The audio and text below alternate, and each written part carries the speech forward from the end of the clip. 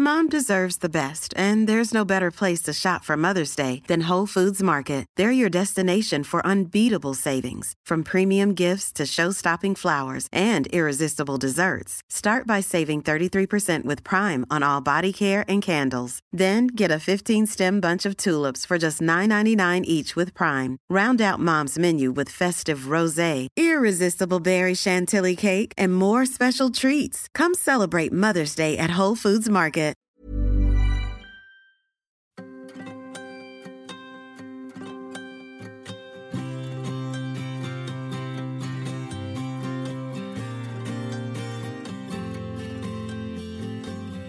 Hi everybody. Hello. My name is Vanessa. And I'm Asabi. And together we are Wine and Sympathy. How are you, babe? Oh, I'm doing so well. How are So you? smashing it? Yeah, smashing up. Oh my god, so amazing. So amazing. I'm okay. Yeah, I'm good. Like 4 jobs, relationship, living. I've managed to do a load of washing this week, so I'm good. That's better than me. I haven't done washing since last week. How are you going with all your shows? Shows are going well. So I finished the last one in rehearsals for the other one. Yep. Possibly by now. So obviously these are pre-recorded, so I could actually be in performance of the other one. Oh gosh, I don't know. Who knows? All you need to do is follow us on Facebook. Instagram will do some updates, but Facebook, which is Wine and Sympathy, Facebook / Wine and Sympathy. Yes. You'll get updates. I'll do little stories. Now that we're back in the swing of things, you'll see more of us. But during that time that we had off, I definitely didn't want to saturate your newsfeed with memes about drinking wine, because I know that you were all drinking wine anyway. Yes, it's been a wine kind of year, hasn't it? All right. But I mean, there have been a few people that did take some time off from drinking wine. I don't want to talk to them. Okay. Do you know who I do want to talk to? Who's that? I want to talk to, in my opinion, one of the best casting directors. Yeah? I was going to say creator, but... he creates things as well. He's a casting creator. Yes, and is a teacher as well. He does so many things. I've got a lot of beautiful experiences, and maybe 3 in my head that when I pull on... no, because I've done things with this He's man. taking that as a compliment. He loves it. But Peter has actually got a Bachelor of Arts as an actor. So he graduated QUT in 1997. Not only, I know, right? You're just about our age. Almost. Yeah. He loves Lee Strasberg. He's got the Eric Morris Uderhagen. Actually, he does an Uderhagen class, I believe, as well. And Mark Travis. They're also the practical aesthetics, and of course Howard Fine. So not only is he somebody who's helped cast some of these great productions, which of course are Neighbours, Pack the Rafters, Sea Patrol, H2O, Just Add Water, yes. and The Dr. Blake, starring our favourite Australian, what's his name? I don't know. Craig McLachlan. Love him. Yes, Ben's my so favourite. Love him. Oh, but even though he had that whole drama recently, but let's did. not touch on that. No. Peter has over 20 years of industry experience, 10 years specialising as a casting director, and actually he began his journey into casting with possibly the best agency, Morafay Casting. I've been cast a lot with Morafay. Have you? No. Morafay was Melbourne and Sydney. But now, Peter Rasmussen. Hi. Hello. Welcome. Oh my God. I just want to say, first of all, I'm very thankful that you agreed to come and chat to us, because You're probably our highest profile person. Yeah. Oh, no way. In our esteem. Yes. Well, that's very I don't know what to say to that. That's very kind. No, when Vanessa was like, let's get Peter Rasmussen, I was like, really? Do you think that could happen? I'm like, yeah, he's great. He loves stuff. Do you feel threatened by me or No, something? God, hello? No, of course You've not. given me all this lovely food and cheese. I and now know, and wine. We've got him ready to talk, guys. That's We've got him right. ready to talk. Ready to talk. So, Peter, welcome to our tiny little home studio. Thank you. I've been made feel very welcome. Thank you. Good. Yes. So, casting from being did you always want to be an actor when you grew up? Because you went to QUT. Well, yes. So I think I didn't know I wanted to be an actor, but I was always performing. I think, as a young person, I think I always just loved performing. My dad used to design for theatre and direct theatre, and I was around people. I used to remember comedy shows off by heart, like The Goon Show, which I don't know if either of you I would... do know. Oh, good, excellent. So I could do silly voices from that. And I think I liked so many things to do, but I think I like not to do with drama or other things, but I think I enjoyed the drama in everything, and that led me to, wanting to be involved with stories. So I ended up auditioning for QUT, not getting in the first time. What? Yes, being told to go and get rid of my lisp, which you may hear, and I've never heard it. Don't hear it at all. I work really hard, so you don't hear it, but you can see if you can point it out. Totally Yeah, actually, just as you said that, I went, oh wait, and I'm like, are you doing that on purpose? Oh no, it slips every now and then, especially when I'm tired, and had a couple of wines. Yeah, Thanks to our sub, we've got a lovely Shiraz from the Barossa Valley today. You're welcome. It's very light, 2018. I think it was from Vilsel.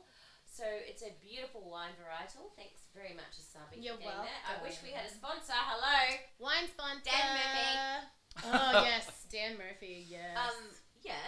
So the so I think getting into QUT and studying acting and not even realizing it was something you could actually make a career of I went in not actually realizing, a career, paid the bills, that sort of thing. but also not only casting, but you're a teacher. I love the fact that you have always created a welcoming space for people to come in and test in front of you. A couple of things that you've done that I can remember. It was a house, I think, in New South Wales, maybe. I don't even remember where it was. It was in Queensland. It was a Queenslander. Right. And you were in the top level, and we were all sitting down at the bottom. We had to come up and come in there, and it was intense. And it was for a TV series. I can't recall right now what it was, but we walked in there, and the room was hot because you've got to shut everything, and there's black everything, and there's no fan, and the immediate thing the first you say is, sorry, we've all got our shirts off, because everyone had like singlets on, or you got a t-shirt, and I'm like, it's hot in here. We do the scene, and you just, I felt your presence the whole time through that, and you just pushed a little bit more here, and you pushed a little bit more there, and for guys listening, I'm pushing left and I'm going right. You brought something out of me with that audition that I walked away, and I was like, oh shit, I think I've got that. I didn't get it, but I felt so good about myself. You felt like you'd done a good test, or at least given something that was different, and something that you pushed out. And I think the only way that I got that is because not only do you cast, but you teach. Well, that's really lovely. I mean, I remember when I had the first... Well, that's great. You had a good experience. I'm really excited by that. And it actually makes me feel really good when people do say they have that. Because I do try to have give everybody that comes in the room a good experience and a chance to do their very best. I mean, and there's actually an important reason why everyone should do their best, is that if I go at the end of the day and it's just a whole series of people who just look terrified and are doing terrible performances, and I show that to the director, then they go, well, who is there to cut? Exactly. And I haven't done my job. So, but I think where I can, to give talented actors the chance to show what they do. I remember my first ever, the time that it was Sea Patrol Series 3, and I was left, and somebody was the first person on that day, which was the first day I'd ever was behind this very crappy old Sony camera, looking at the other person at the actor who had just done their performance, and I went, okay, I now need to see this differently. How do I do that? So I kind of went, well, you have to be unless it makes sense to me, unless I can give them a direction that's actually that they can actually do, or I can do. If I could say something to them that's something that would make sense to me, that I could then do, then that would make sense. And I think everything that I've tried to do since then is about that. Can you get them to do? Can you get a person to do something that they can actually do, not just a concept? That comes down to the fundamentals. When you look at all the greats, and we touched on it before about a couple of the greats who are casting greats, but if you look at the greats, even Martin Scorsese says that he is a director, but he can't direct unless he knows how to act. Yes. He can't teach or tell people unless he knows how the light fits here or this goes there. He's learnt every aspect. The fact that you are so aware of actors and that you teach them, you were an actor, you started off an actor, means that you were perfect to be a casting director. Well, there's a lot of the channel into becoming a casting director is usually from acting, or your parents did it, Right. or you start to, or you. Well, actually, I'm thinking of Marianne and Lee, and I don't think either of them were actors, but I think they had an interest in it, or film and TV, or they've got some interest in film and TV. I know, and so. And they find their way into that. So they're the three ways I think people have made it in. And mine was, I was finding myself at a change. I was giving up becoming an actor, which was a process. Yes, I think. It's terrible, isn't it? Well, it was an interesting one. I had to deprogram a lot of identity because I knew that I wasn't happy in my mid-30s. I know that I have a lot of personal blocks in my way. I need to be able to fix them and take the time and get out and do that. And so I found myself as in Tom McSweeney's office. Love Tom McSweeney. Love Tom McSweeney. Yes, he's fantastic. And so he trained me over 6 months. And when he went and set up his own affair, I was offered his job. So I took that. Wow. Well, it was the job, the role that he had. I can never replace Tom McSweeney. McSweeney. Or what was he doing? Well, the arrangement was that Morrissey had. I hope this isn't talking out of turn, but is that he worked for Morrissey as with them, and it was hard to tell the way he worked, but he was part of that company. But then there was a point where he went, okay, I finished. I will now set up McSweeney, which is now McSweeney Newman Casting. And and so with that burgeoning new thing, he went off and did that, and they offered it to me, and I kind of went, wow, this would be amazing. And so how did that happen?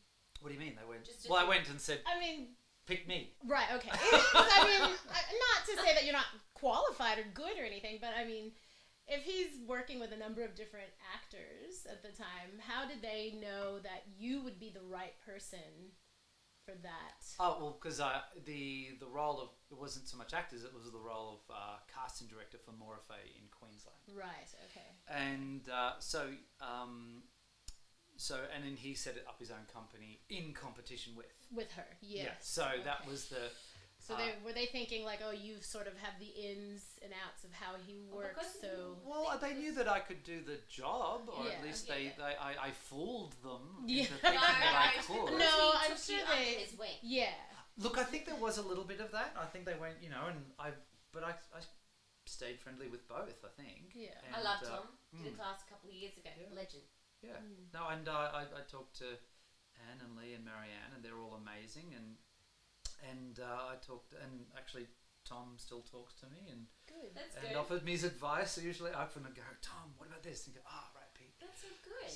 So and very rare, by the way. Well, I think there's something called the Casting Guild of Australia now, which is which has been around for it's actually not that young actually. I think it's like 2014. Do you know anybody on the executive committee at all? Well, I was volunteered to be part of the executive committee, and so I am part of the executive committee on the CGA, and I am still trying to work out what that means. Mm-hmm. But it sounds very important. It probably will be in the long run. Does it mean you have to regulate casting, like procedures, like bring in diversity, bring in... I would think there are going to be documents that will have to be written around regulation-ish, you know what I mean? The reason why Asabi knows this is because she is the president of Queensland Equity. Oh, right. Here's the big question. Arts and Entertainment Alliance. That's so right. You guys should really be connecting and really talking about this. Is there a lot of competition between casting directors? Like, how do they determine what casting director is going to work on what project? Well, it's like any other winning a project. Right. Sort of. Do you actually put out a proposal to say we are capable of casting? We have this much diversity at our hands, or because as a casting director, you're not a talent agency, so you have to go out to talent agencies to make sure. So is it that you say, I have a relationship with so many talent agencies that can then offer you this wide net of acting talent. What's that process? Well, it's a lot of it is existing relationships, is the people that the relationships you make with people in the studios, in different production companies, and so that side of it is a lot of actors don't see, but but to bring it down to nuts and bolts, it's actually that the casting directors are searching for work with production companies, and then we're trying to put that out to there with them. Now, it's rarely a large tendering process, but sometimes people do go out to tender. They go, we have this project, and we have these. We're looking for people, but often it's all very who's established. Sure, especially in Queensland. Well, especially everywhere. I mean, really? Oh yeah, everything's. Don't you think everything's sort of a little clique of people, whether on small scale, large? Well, the clique is when you're outside of it is this awful, terrible thing, but then when you're inside, it's like, I just love making things with my friends. Mm-hmm. So it's that, but on large scale, and I know for like in Queensland, like there's a lot of things. I can't believe how often I'm saying like. There are so many productions happening at the moment that are being cast by Sydney people, and that is because of the existing relationships and reputations and past records, and so that's that's the way that works, and to remember that when an actor comes in for an audition, that and a casting director is betting on that person producing a really great performance off the back of having busted their gut to get that job. Yeah. So it's whenever anybody gets brought in, it's because please be amazing. Yeah. I need to show her. Yeah. Or if they're a high profile person, please be part of the project so that this project can now be funded. And that's something. Sorry, that's something that I've heard quite often. Is there are a lot of actors that tend to be afraid of casting directors, or and just they should be. Audition. No, Do you want another wine? They're afraid of that audition process, and the one thing that I've heard other casting directors say is, don't be afraid, because we are there hoping that you're going to do a great job. We want you to succeed. Even if you don't get, at least, do well so that we can see you, because it might lead to something else down the track. Now, I am a huge Grey's Anatomy fan, and Grey's Anatomy used to have a podcast where they would bring in, so they had 3 top shows going at the time. They had Grey's Anatomy, Scandal, and How to Get Away with Murder. And How to Get Away with Murder. Best show good. ever. So good. And one of the executive producers would bring in actors to have a chat with him.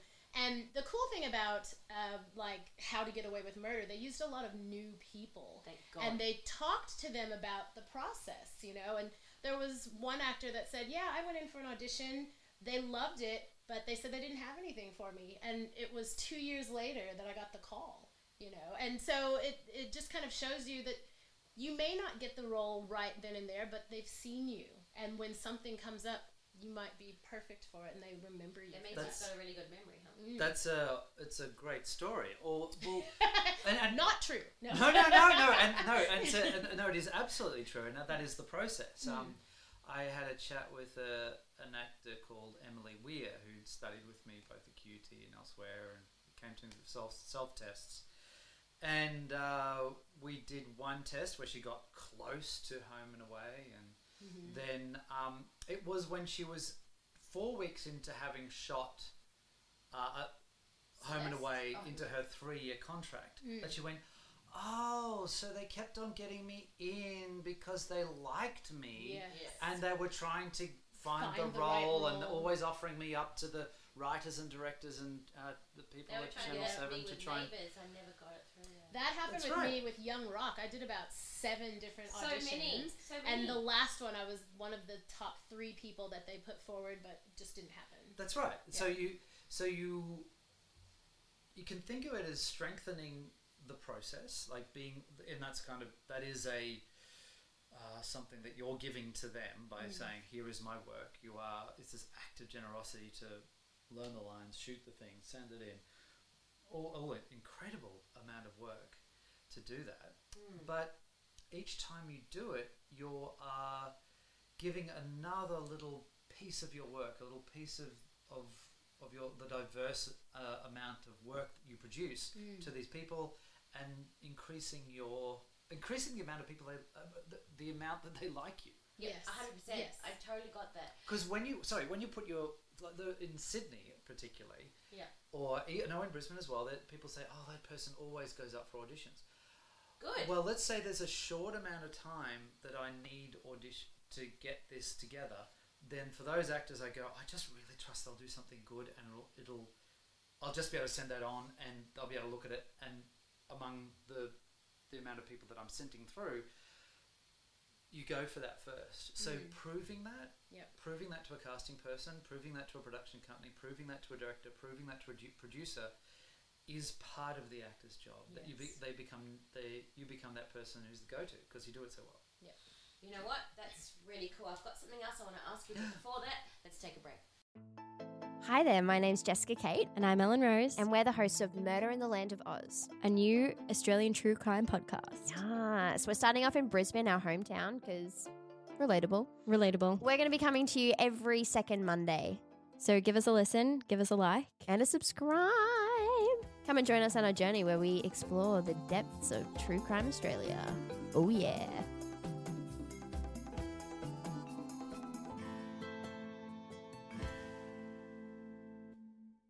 And we're back with Peter Rasmussen.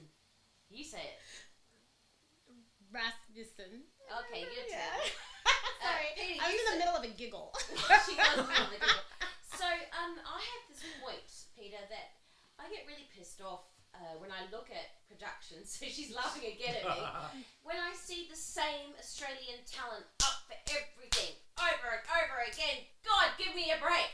What's Melissa Can Gibney? you help us with that? Rebecca Gibney. That's it. Oh, I know. Love She's her. a Kiwi. Love her. And I also love her. She's Love brilliant. her, but my goodness, I've seen her in so many, and that's great. I think it's amazing that she gets lots and lots of work, but I kind of like to see some variation. I think we all do. I mean, Yeah. everyone's a champion for getting new faces on screen, new faces on, to see a variety of different people. I mean, seeing somebody new we love is fantastic. So there's a whole. All right. So this is the really tough question. So thanks for asking. Sorry You're about welcome. Gosh. I've lubricated you a little bit. John Cleese once said when he arrived in Hollywood, he asks, what's the hardest thing to sell in Hollywood, and he said, that's a new idea. Right. A new idea is one of the hardest things to sell. So an actor's performance is a new idea. So selling a new one is a lot of work. So when somebody gets their, whatever millions to make the thing that they want to make, then they're kind of going, great, we've got that. I want to get somebody who everyone knows so that then they watch my thing.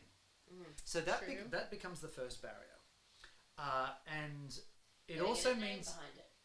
well, and that's first, the name bankable literally means to have a person who will then financial institutions will liberate money into.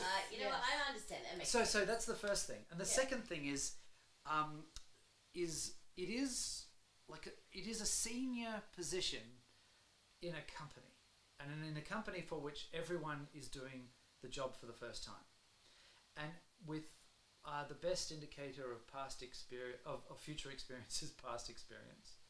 So when there are people who have that track record, that again gives security to those people who have invested time, money, hundreds of jobs in many cases. So that's again this. So why not other people? Why not new people? So when they bring in new people, it's usually as part of an ensemble, usually with people who are stronger, or they are aware of, I think what's the Wilds I watched recently, which is almost entirely of young women, and they are an amazing bunch of actors, and but that was it, and they knew that that's how they were going to work, and that's what they were going to do. So So money, bravery, time. Who knows? Bravery, time.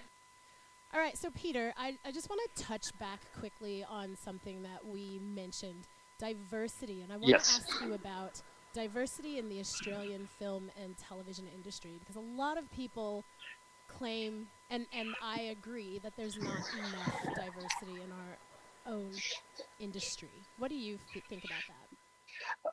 Well, I tend to agree, but the forces actually trying to change it are strong. So we discussed my membership of the Casting Guild of Australia, which I'm now an executive committee member of, which is exciting. And part of what we are doing is creating a diversity committee. We have a diversity committee, and the diversity committee is all about reflecting Australia back as our commitment to expressing Australia on screen in its diversity of nations, of races, of types, of abilities, of gender identity, all these things, and to bring that and do what we can within productions to change that. So, for instance, I'm working on The Portable Door, which is a amazing, beautiful Aussie production, which it's going to look absolutely amazing. And it's been great working with a production that is very committed to reflecting, in this case, it's Australian production, but we're reflecting London, but in terms of a very large diversity. So every brief, every room, every place needs to have not just Anglo faces in it, and that we need to, and we bring a wonderful, rich, exciting diversity to that, which creates opportunities because the production is open to it, and it's an easy sell for me to say, okay, cool, we'll do that, and we'll find them and give those people the opportunity.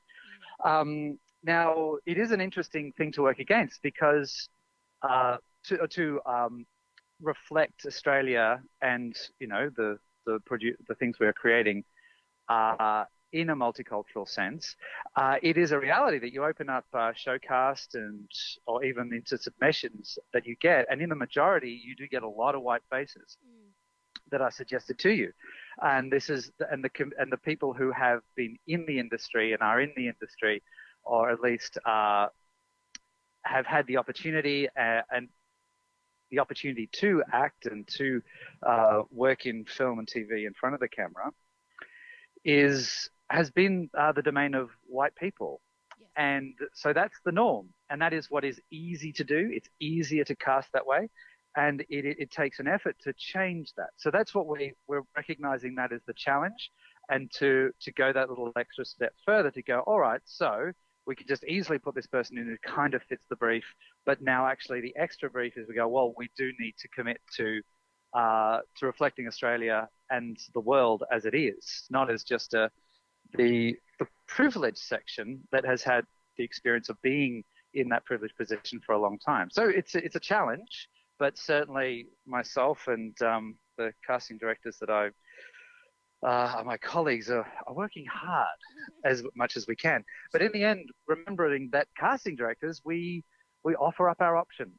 Sure. And in the end, producers and directors and the strictures of the story, the given circumstances of the world dictate what is happening. And but yeah, there are a lot of things that I've worked on and have been involved with that are really committed to seeing diverse faces on them. So yeah, that was what so that's my addition. Well, I have a follow-up question for you on that. As a teacher, so an educator in the arts as well, are you seeing more diverse students come through your doors? And if not, how are you trying to change that? Or are you trying to change that? I love it when I get people who want to come and study with me. And I have to say there are more people coming to study with me who are of diverse backgrounds. I would say, in the room there would be non-Anglo, non-Caucasian, probably about 30 to 40%. But you've actually probably piqued my interest to go, well, maybe I could actually do something more in terms of trying to attract people and giving that, because, I've just been so busy working. My brief has been to that. But you've actually maybe given me an idea.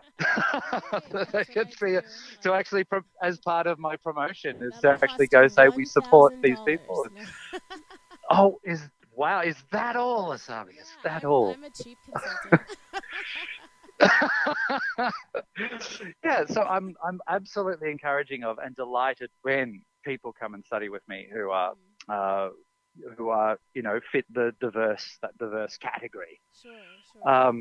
Yeah, so it's very important. Yeah, no, and I love it. I think that's great, and I think the more I feel personally that the problem is that we just don't have enough people who realize that it's an option for them. You know, either they come from a family that says no, you'll never make it, or there's not enough representation so that they see someone that's like them making it in that sort of way, and so they just feel that, at least from my perspective as a child, I never felt that it was an option for me. And yet I decided to become an engineer, and I never saw black engineers other than my dad. You know, but that was an option because that was safer. You know what I mean? So I totally hear you, because I know that growing up, the idea of the history of performing of theatre in Australia and making films has very white roots, from England, from the stories that are our legacy, like Shakespeare and all these things are all rich and important parts of any history, the history of world, everything that's ever been made. But I kind of looked at, but I do think that there are people who have more opportunity, that are encouraged into that are white, and then there are, where it's actually, you're actually, for many people, maybe, people who are first generation in Australia, they get introduced to that, to, what's being written here, what's being created, and it's in a sense sort of adopting a different culture to one sense, but the most exciting things is when you see people who are like, I'd like to mention Michelle Law, for instance, or Ben Law, because I worked on the family law, and I like, and actually Michelle Law came to my class to get ready for her role in Homecoming Queens.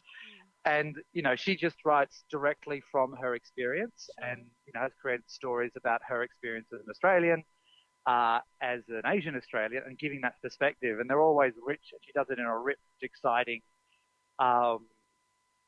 heartfelt way that that is so true to just her experience, and just her life experience. And which then goes under the category of diverse, but it's really just the Australian experience. And voices like that need to be heard more and more.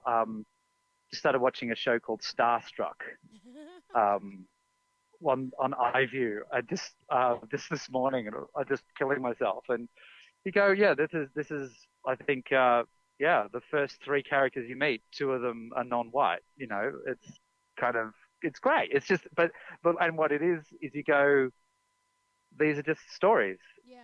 And that's all that's important. They're people in stories, and I think anybody who loves stories has just gone, oh, well, that's the character in the story. That's right. And you don't see color, you just see that person. They transcend the look of the person, because it's a story that everyone can relate to. Well, yeah, you see the look, all that stuff doesn't matter. It's actually just that they're a person, and they're going through an experience like you would as a person. And that's all that matters. That's it. That's the shared human condition. And that's what's beautiful about humanity, is that, and the more we can just accept that's a person going through that extraordinary thing that I'm watching, and accept that that's the most important part of storytelling, then that's the win for me. Where when people go, oh no, I can only identify with it if they look like me, or they look a certain way, if that there's a concept of what you should be in order for me to relate to you. Then that, I think that leads to terrible words like racism and so forth. But as soon as you can look at the person going through that, that's what's exciting to me. And I hope, and I'm hopefully a champion of You know what? We've been a part of this corporation, as you discussed, for many, many years. I think we're stuck in the fucking mailroom. Well, yeah, we are climbing. We're slowly climbing our way out. Definitely you I are, seem to be Sally. doing a bit more on the stage than in script, which is fine. I love it. I'm a performer, so I don't. It doesn't. Stage is incredible to do. Yeah, I'm sort of shocked, when you get a script and it's got all of these words in it, and it's not like, because that's what a script has, right? And it's not that, you're doing things in takes, because I have been on big films where, you do the one scene and you might do 3 scenes a day and that's it, and you've got that time to remember the 20 lines that you might have. And then you go onto stage and you literally have like 150 or 200 lines. Epic. And you got to remember them all right then and there. You've got this 2-hour period, boom, go. And that's it. And there's something amazing about that and exhilarating about it. And you get to this point where you lose yourself and it's no longer you. You are now the character, and the words just come out. And like, my head is blank and the words just come right out. They're just coming out. Called And it's skill, but it's also called motherfucking talent. Thank you. But I love being on stage. I love being in film and television as well. I don't know, but I seem to be, at least in Brisbane, I seem to be more, I guess maybe not pigeonholed, but people see me more as a stage actor than anything else. Probably because they see you as a big fat singer on stage when you're singing on Sundays at Bearded Lady. True. What's the place in Indooroopilly every Sunday? Station Road. Station Road. Yep. Yeah. So check out Savi's page for more details. But Peter, back to you.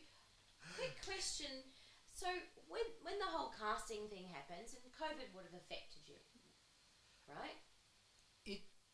Yes, it did.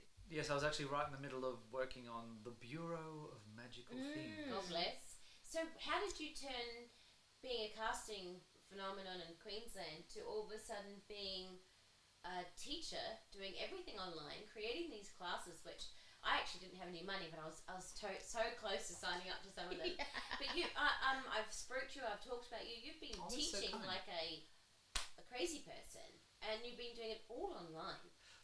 It's just crazy. Tell me about I've that. recently come back into the room, because people liked it. So my next term is on the website, and is that where I'm meant to go? peterrasmussen.com.au. Yes. Fantastic. How do I do it? Wait, how can we So find good. you again? At peterrasmussen.com.au. Fantastic. Or at Facebook. I'm Peter Rasmussen, but I think my business page is Peter Rasmussen Casting. Or I think so. I We say both follow Rasmussen. it. He says Rasmussen.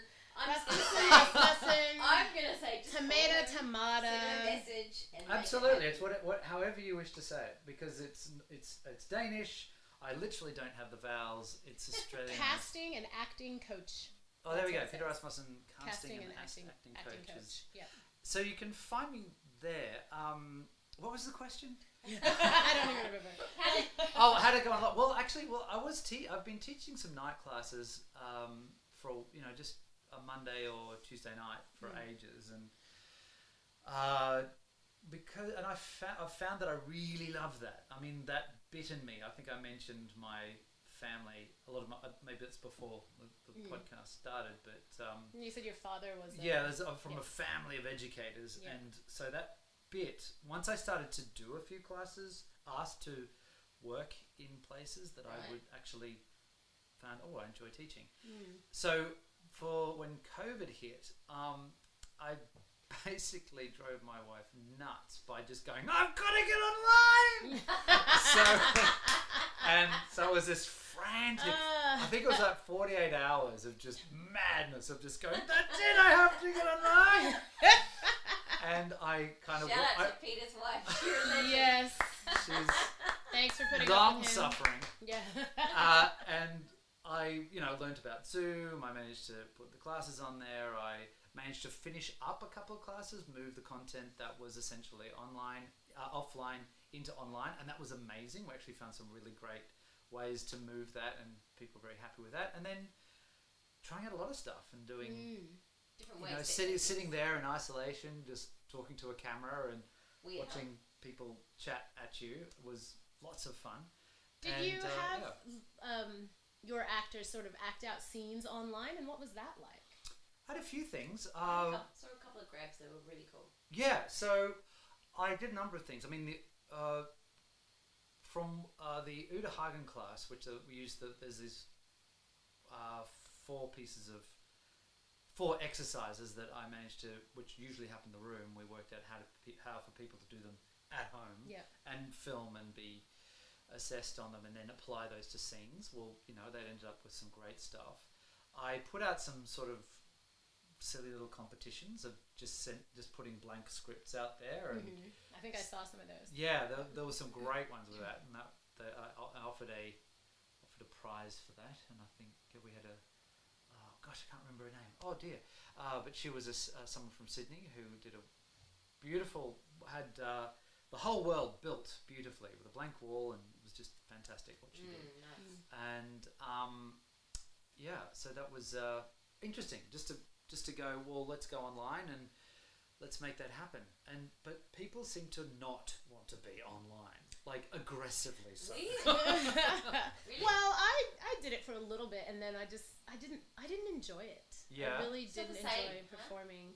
It's not the same. I like to have an audience mainly, Yeah. especially if I'm singing. So I got hired to do a lot of private parties and things like that, and and it's kind of like, oh, so and so from such. Oh yeah, okay, hi, and That and could be alienating. Yeah. Yeah, it's a little bit. It's different. I had a It's couple. different. Like one was I turned my Tuesday nights into that was very much people that were invite only and people that I kind of knew were very, very good and very experienced. And the format, I found that if they do a scene and then there would be some sort of discussion after each time, and Love so that. that people felt that there was, and kept it relatively small, and the feedback was direct and moving to the next thing. It was some marvelous stuff. Love that. So that was a sense of community happened there, and Yes. That would have been a saving grace to so many people too, who just wanted to have a way An to outlet. express an outlet. Exactly.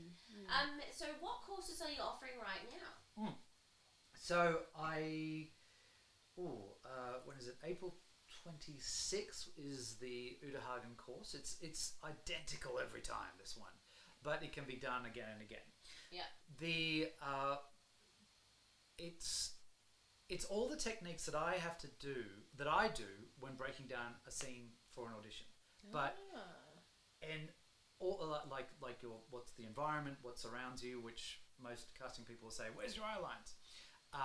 And then fourth side, it's how to create that quickly. The idea of what fourth side is, changes in self, which is essentially substitution. Uta Hagen's idea of moment to moment, the idea of expectation. It's it's what we expect, and how that is broken or supported in each moment is that line forward. We do that, and we apply that to, this time we applied it to monologues, and it's actually really good. So I'm going to see, it's our second week of actually having it on their feet this week. So on Monday, I'm really looking forward to seeing what they're doing tonight. Then the second one is self-tests. Love that. Yes. So, I might sign up for that one. Whoa, I think we welcome will. to have you. Yeah. Yeah. Let's go do it. Yeah. Well, you're more than welcome. There's a few people interested at the moment. It's only just gone up.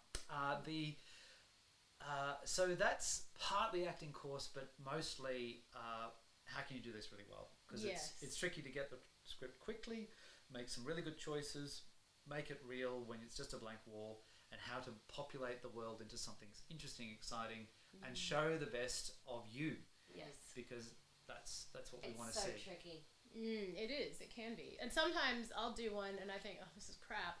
But everyone else thinks it's great. And I'm like, what did I do that was so different? And especially if you only have, You're in the moment. if it's one word. I've had those self-tests where I just have to stand there, no. And that's it. And I'm like, what is this? And there's nothing in this script that tells me what I'm, it like says, so-and-so walks into a room and they look at you, no. And then that's it. And I'm like, so, okay, cool. It's so self-testing is Well, so I buy hard. that no. Yeah. Love it. There you Booked. go. Yeah. And so obviously we've survived COVID, or should I knock on? Knock on Yeah, wood. knock on Gotta wood. get the right. Knock on wood. Knock on wood. This is a nice teak wood. It I believe is. your Yeah. teaching is going to be pretty amazing moving forward. I think we should definitely do something. Yes. And I think you would should do love like workshops as well, just like one, like a master Saturday. class. Yes, I Yeah. need to. I think it'd be good for I've got to get. time poor people. Yes, I've got to organise that, and I'm just busy with other things. Yes. Been doing private. Come on, for a Peter, while. I need it. And All I right. might put my hand up and say maybe do something in conjunction with Equity Foundation, because then Great it's idea. free for us Mia members. Well, Alex used to get me in all the time. yeah. But also, so you I can use was this- just on the phone with her this morning, so I might. And I have seen that you've done some classes Yeah, for no, her as it's well. great. I Why love don't to you do that. use that self-test studio for Peter's classes? Yes, So- well, but I don't know what your setup is like, but we do That's pretty have a amazing. self-test studio here in Queensland that I orchestrated. Thank you very much. And it has not been getting a lot of use, but obviously, well, then we should actually get that busy. We should do yes, We we can need get- to get it busy. Get it Let's busy. Because promote it it. is free for anyone who is an equity member. Completely free for equity members. They just have to go online, sign up to use it. We make sure that it's Okay. open for them. We should get you in there. They What's- come in, they hand over What sort of some cash. equipment have you got in there? Well, I don't know the type of camera, but it's a camera on a tripod. All they have to bring is their SD card.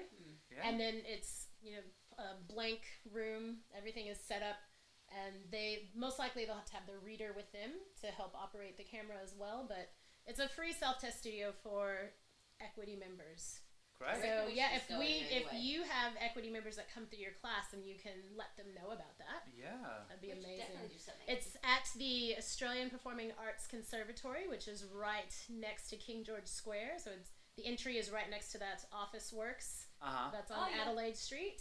Okay. Yeah, so it's right there, and I want to say it's somewhere between level 2 and 5. I don't know. Who knows? But I mean, you can find it. But you can go find it on the the directory. Queensland Media Arts Entertainment Alliance website. Guys, That's we're going right. to take a short break and hear from our sponsors and the lovely other podcasts on the That's Not Canon network. All right, guys, see you soon. Hey there, guys, gals, and non-binary pals. It's Matt Young, and I want you to listen to the Story Chunder podcast. It's based on the live event where Brisbane storytellers tell true and sometimes embarrassing stories from their lives for the delight and approval of a live audience. So listen in to the Story Chunder podcast. I'll see you at the Chunder. And we're back. And we've been having a fantastic chat with casting director, teacher extraordinaire, actor, Peter Rasmussen. Rasmussen? Rasmussen. Yes, we've learned that there are many different ways to say this name. Outside Really Heard them all. yeah, I'm really having a great time chatting and just hearing your experience and your insight as a casting director. But now I have a small question. Can you tell me what's the difference between a casting director, a casting agent? Look, I think there actually isn't one. I think casting directors prefer to be called casting directors, because the casting agent is what you'd probably call an agent. Is that just a Who regular talent agent? Yeah, who would represent people, Ah, and isn't it? so it's. I think I've just kind of adopted what my colleagues have said. It's like, well, we're casting directors or casting consultants or casting people. I've heard. So, that's something that is used. We were talking earlier about the idea that the casting director is actually pretty contentious in the Academy in America, because there's that fight to have casting as a category at the Academy Awards. Yeah. And partly it's the word director, because the directors go, well, you don't actually direct anything. Which is not entirely true. We do direct auditions. We choose and select and shape. You direct shape talent a. to a... Well, we shape who's Project. presented Yeah. to the director in terms of populating a world, and that has its own artistic merit. I get what they're saying. It's not directing in the same way that a director directs, but if it's just a issue with nomenclature, Yeah. then that's no. It's yeah. Could they not it's change it to something like a casting producer? Because we have an executive producer that doesn't really produce. They just kind of put the money up. It sounds like we've got too many names already. Yeah. It's already confusing. I don't know. I'm a problem solver. This is what I do. No. That's right. You suggested that earlier. Yeah. I think we'll see how that producer, He knows. creator. Let's see how that What's goes. your most favourite production that you've ever worked on? Oh, most favourite. Oh, actually, probably the most interesting one was actually came out of the documentary department of the ABC called Australia on Trial in Melbourne. Really interesting job. It was all 3 court trials from the 1800s in Australian history. Wow. And all in all, there was about 140 roles, most of them men. Of course. This is why I don't like You know period what? pieces. Because men are naughty. Well, I mean, and they ran everything. they ran in the anything, and they did 1800s. terrible things. Yes, I they mean, did. There was, Oh. I mean, it was the Eureka Stockade. There was the massacre of Aboriginal people, Mm-hmm. and that was. See, Yeah. but this was the first time white men were charged or hung for that sort of activity, and also rape. That was terrible. So there was these terrible cases, but the challenge of it was really interesting and it taught me so much. Is that there was a very, very limited pool of people who could play those roles. My ex-boyfriend could have. Whoa! What? Dear. Time. Sorry, it was going to really dark places, which is that but was very dark. the challenge is that I had this very small pool as a casting person. Like this is, I want to present the problem that I had. A very small pool of actors and a very small, but a lot of roles to fill. So I couldn't get everybody in at the one time. So I had to try and get lots of performances out of people, but only have one script. Right. Because I couldn't get them. Oh, you're not right for this one, but you have to come in for multiple times to see that. Like, I can't believe people are asking for like 10 self-tests for these shows that are coming up. Like that was something that I would never have done. But I had to find these people who didn't have Australian accents or could do non-Australian accents. Why? Because it was the 1800s And then when in Australia. The Australian accent didn't really It was exist yet. kind of Scottish or English or it was a mix of German. hybrid. We had an African American at the Eureka Stockade. We found a marvelous Terry Yaboa who played that. He was fantastic. So that as an acting challenge was great. And when the end result came out, it was great because the ABC got the producer in trouble, saying, "Well, you from the documentary department, you've made a drama." And it looked really good, and so that was an that's why it was exciting, because it was so intense. There was no money almost for anyone. Wow. but they paid me a minimums. Yes. But it just had these marvelous actors who agreed to be part of it because of the content and some very brave actors, particularly the lady in the rape of Mount Rennie, who is the woman who had to testify against the people who attacked her, and, which was. It was it's the darkest tale, but it's true.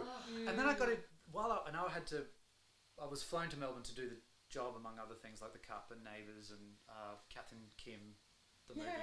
And but this was taking up all of my mind, and was all these dark stories where these terrible things happened. And this will be good for a few people who put the musical on recently. They said we got invited to go to a musical. We thought, oh, fantastic! Go to a musical, how wonderful. And it was a play called The Hat Pin. Now, The Hat Pin was put on a few years ago in Brisbane, and that was about another court case from Sydney about child farming. Oh, Okey-dokey. And it was one of the darkest time. Anyway, the achievement that we did it and got through to the end of it was the amazing achievement. Insane. I feel like that was a really dark story to have told, but No, I felt that was I good. felt proud about doing it, and the job Can was we good. find that show anywhere? Is it on ABC or? It was something that was on the ABC. I don't know if it's on iView or anything, but it was called Australia on Trial. Australia on Trial. And Guys, how long check it ago? out. How long ago was that? Oh gosh, that would have been as far back as 2011 or 2012. But that was 10 years. 10 years. Oh my gosh, That's 10 really? years, yeah. Shiver My Timbers. Australia on Trial. Favourite one. Amazing. But then there were the big ones, like working for Neighbours was incredible. Yeah. What about the Butterfly Tree? That was wonderful. Oh, I loved that film. It's really good. It's a beautiful film. So you were the main casting director for that. Yeah, so, well, they had Nikki Barrett, Barrett was a consultant on it, but this is, my friend Priscilla Cameron wrote that, and so we'd become good friends, and she said, Pete, well, this is getting a job. Yeah, Priscilla said, Pete, we need some actory things to do the actory bits. So, that stuff. so Priscilla's great. Like, she's an amazing legend. writer Yes. and a terrific, and an actor's director. Like, she really worked hard to understand what the actor's process is. And the language that's used as well. Like action-based, imaginative-based, question-based language. And so that was just a joy, finding some people for her and seeing her vision come to life, which was an award-winning film, which is one of the reasons that it got up, because people loved it. Yeah. They just and she's thought this was so beautiful. precise. Very precise, and based on her own very vulnerable. I love Priscilla because she finds this vulnerability in her work. Her work, she's able to really put herself into it and use it as a vehicle. Yeah, so a great creative. And what about Celeste? Celeste, my dear friend Ben, again, somebody who was who I knew from uni days. We always had a fun collaborative way of working, and so when this came up, we worked together and found an interesting cast for him to play with, and that's the way Ben works. It's like I don't think life is serious for Ben at all. It's this game. So yes. Presenting more players was the role, and I we love both that. had Shakespearean. we both had a mutual friend in Billy Brown, who helped write. I know Billy Celeste. Brown. Yeah. Yes. So it was in his memory that we thought, well, let's do it for Bill. Yeah. So, yes. Bless. Beautiful. Wow. All right, guys. Well, we are going to take a short break, and we're back with you in just a second. Why didn't Harry just shoot Voldemort with a gun? Do all wizards turn into ghosts? How do the owls know where to deliver letters? What actually is magic? And why are all the bad guys in Slytherin? We've checked the books, and the answers aren't there. So if we want to figure it out, we're gonna have to do a podcast about it.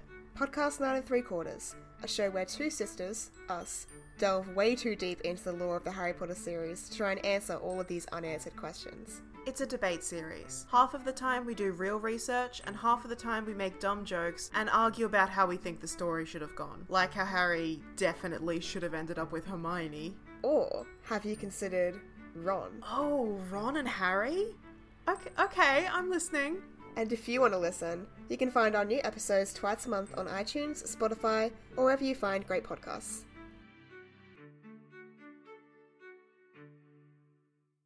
And we're back. Now, we have been chatting with Peter Rasmussen, and we've come to the end of our conversation. I feel like we could ask you so many more questions. Yeah, we could be here right? forever. Okay. Yeah, if you'd let us. He's into it. He's like, I want to go home. Well, I don't think I'm in any rush yet. I do have something to do at 4:30. Yeah. I think I still have time. Yes, no, there's plenty of time. Okay. So nice. we are going to play our new segment called Open Up. Although I believe initially we called it Wiggity Bang, but we're now calling it. That's the name of the company, but the game is Open Up. Yes. Yeah. So I'm very scared about this. Oh, no, because don't anything could be. come out of it. Well, That's right. You choose. All right. Am I meant to shake it out? I don't know. You Or- just Okay. choose one. Okay. Oh, choose one. All Yeah, right. choose okay, one this could to take forever ask if I do us. it that way. Yeah. All right. All right. So I can't see what this says. Sabi goes first. I went first last time. Oh, All right. okay. Okay. So this is for you. And tell me Sabi. how many stars it is. It's 2 stars. 2 stars. Okay, that usually kind of gives us an indication of the intensity of the question. Maybe I need more wine for this, guys. Yeah. All right. All right. What's the question? If Yes. you created an imaginary friend Uh-oh. right now, what would they be like? They would be comforting and funny and really good harmonizers. They'd be able to harmonize so I could sing with them. It's kind of like your housemate. Yeah.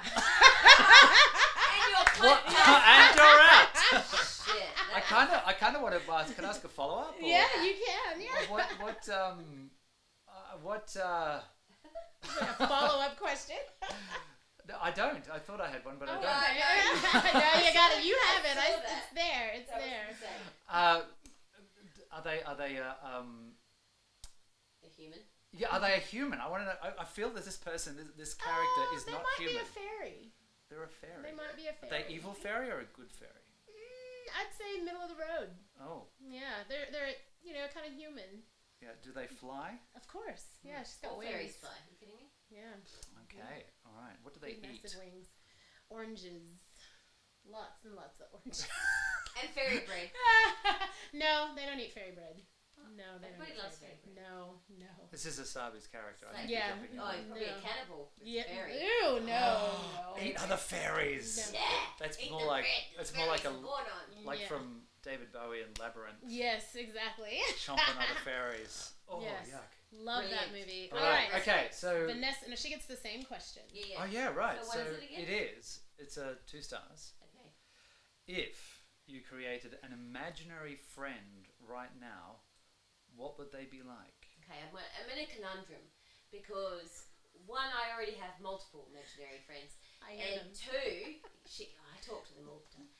And two, can't I just have like Pete's dragon? You know, Puff the Magic Dragon lived by the sea. You know the dragon, Pete's Yes, dragon. yes. Whenever I think of an imaginary friend, I've got the dragon, and he's big, green, and he's gorgeous. But Does he in spit real life, fire? What? That's does he spit fire? no. Oh, okay. I don't know. Only when I'm angry and he wants to like annoy just people. He breathes fire when you're angry. Yeah, to tell people off. Oh right. What's that a metaphor for? No. When I've had too much curry. Oh. It's good. No, but in life I have little imaginary friends. I talk to plants. I talk to animals. I talk to little things in my mind. So I quite often have. I'm glad she's admitting that. I often have conversations with things that aren't there, but they are there because we live in a world where we have those moments in time, or people that we speak to, or other people that are involved in our interactions that may or may not ask these questions of you. And if you don't test yourself before you go out into a social situation, how are you supposed to answer the questions? And if you have a fire-breathing dragon who Yeah, knows he's when gonna you don't kill you like all. somebody, It's he'll gonna just kill you roast them. like a spitfire. From the mouth of babes. I don't think I want an imaginary friend. That's a good, yeah. Yeah. I love like my real friends people. being real. Yeah. And But you see, that's not in the question. Like you have to create it. I suppose the if helps, doesn't it? Yes. If you did. If, yeah. And that's what I love about these questions. They There'd are be like an empty space. Yeah, If they're it created one, pointed. they'd be like an empty space that I stayed quiet would and like a sat in the talking corner. dog. Yes. I would like a talking dog. Would you really? Yes. I don't know that I would want a talking dog. I want a talking dog. She would want a talking dog. That's a big move away from Puff the Magic Dragon. It is. Look, that was what was my first thought, and now you've made me, and now I'm giving you my answer. I want a talking dog. She wants a talking dog. Okay. Amazing. So if you create a imaginary friend, what they look like, they'd be like they change between Puff the Magic Dragon and a talking dog. It'd be an animagus. Yeah. Wow. Well, that's constantly there we go. Well, changing. now I know that about you both. Yes. Well, Yeah, I have flesh-eating fairies that like oranges. Yes. And can I have harmonize. a dragon dog. A dragon dog. Cute. It speaks. Yeah. You can have little green dog with wings. Oh, then it takes me back to Shrek and the Oh whole. yeah, the Yeah. donkey and Donkey and the dragon. dog, Yeah. I'd like to see that on Bestiality stage. going Yeah. on there. Yeah. Well, I mean, they are two animals. Good point. Yeah. So it's okay. It's an interspecies. On that note, guys, Well. check out the bottom of the information we have on Peter Rasmussen. Rasmussen. So We many also different have, ways to say it. I know, so many ways to say that name. We have a lot of information about him. I really suggest checking out his teachings, especially the self-test, the classes, and also just keeping aware of what he's doing because he's doing great things. Yes. Thanks for being a part of our podcast. Well, thank you for having me. It's been really fun. Yay! Thank you for coming. Alright guys, check us out. We're on Instagram, we're on Facebook, and we're off. Bye.